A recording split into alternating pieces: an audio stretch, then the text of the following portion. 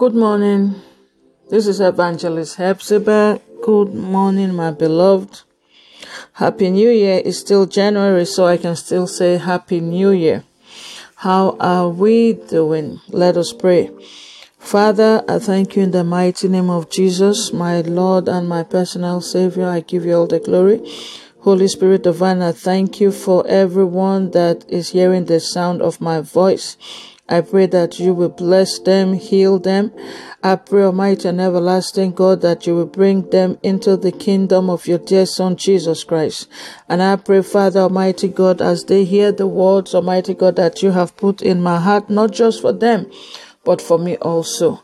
I pray, Holy Spirit divine, that there will be transformation, that there will be conviction, and at the end of the day, Jesus, your name will be lifted up. Holy Spirit, have your way in Jesus' name. Good morning. This morning, I want to talk about renewing our minds. Renewing our minds. There's a lot of scriptures that talk about renewing our minds.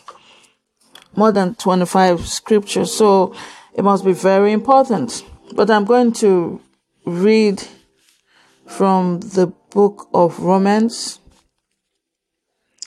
And I'm going to read from the King James Version. And just bear in mind, this podcast is for evangelism, is a podcast. I'm not teaching, I'm preaching, or I'm talking. However way you want to say it, I'm having a conversation. As the Holy Spirit downloads it to me, I bring it up. So,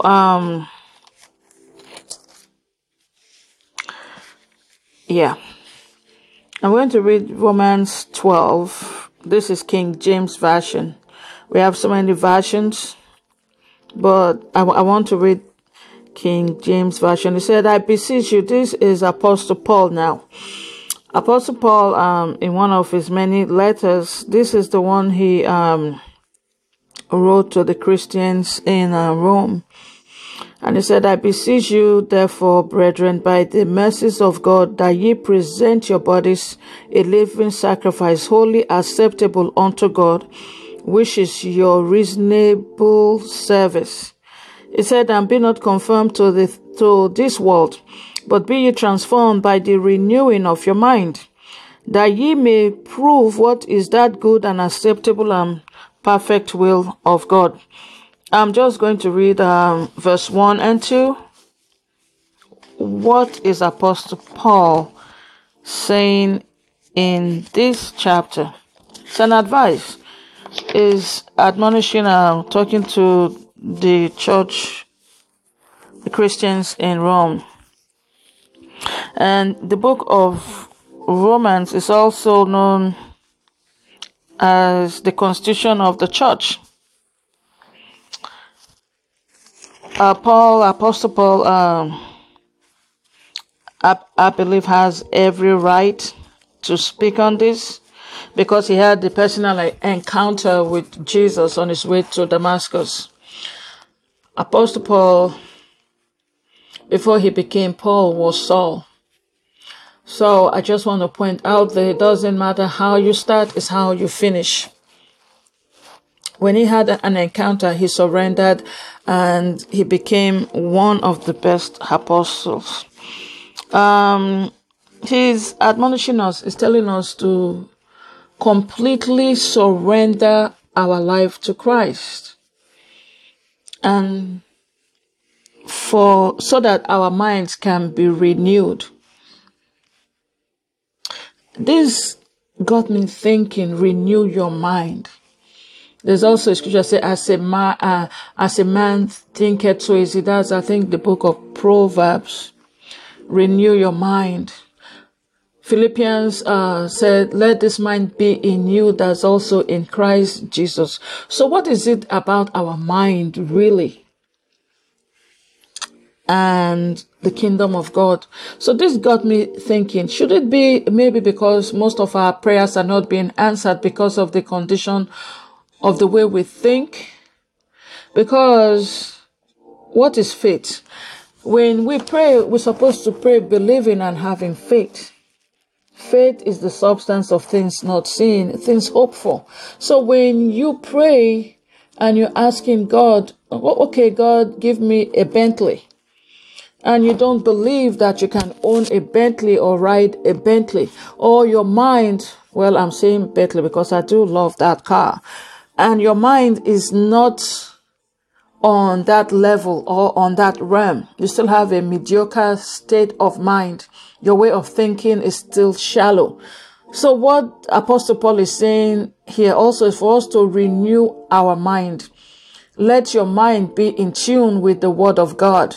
Because if your mind is in tune with the word of God, then your level of faith will be high, because you will know with God all things are possible. And you will not look at the world. You will not walk by sight. You will walk by faith. And one more thing that I notice is, if we are not completely surrendered to Christ, our mind has not been renewed. We cannot love our neighbors as ourselves, because it's when we completely surrender, making Christ our Lord and personal Savior, and Him transforming our mind through His Word, that is when we'll be able to love ourselves to start with, because I don't think a lot of us love ourselves. Think very well. I don't think we love ourselves.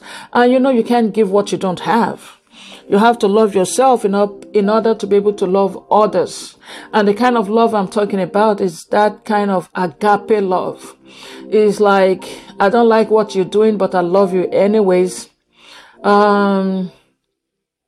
You have done so many wrong to me, but I love you anyways, because God loves us no matter what. And if the Bible says, let this mind be in you, which is also in Christ Jesus. So it's also saying that we should be like Christ. I know we are not perfect. We cannot be like Him completely, but we should strive. And it's very interesting to me. So I just thought I should come and share. And I thank God for this one. Thank you for listening to me.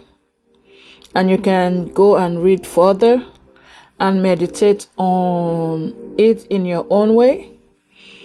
And I just want to also remind us that this is another year, another month. Jesus is still calling. There's still room. There's still room. There's a lot of room in the kingdom of God's dear Son, Jesus Christ. There's a lot of room. There's a lot of room, and He's still calling you. He still have a place for you, a space for you to come and occupy that place, that space, to come and stand in the promise, because He has a lot of promises. He promised us a lot of things. There's a lot of blessings. Coming to know Christ doesn't mean you're not still going to have temptations, or they're not going to be battles. They are, but there's something called grace. He gives us the grace to overcome. That is why the Bible says, it said, when we pass through the water, we're not going to be drowned. When we pass through fire, we're not going to get burnt, because He is with us. He said He is with us, even in trouble, in problems.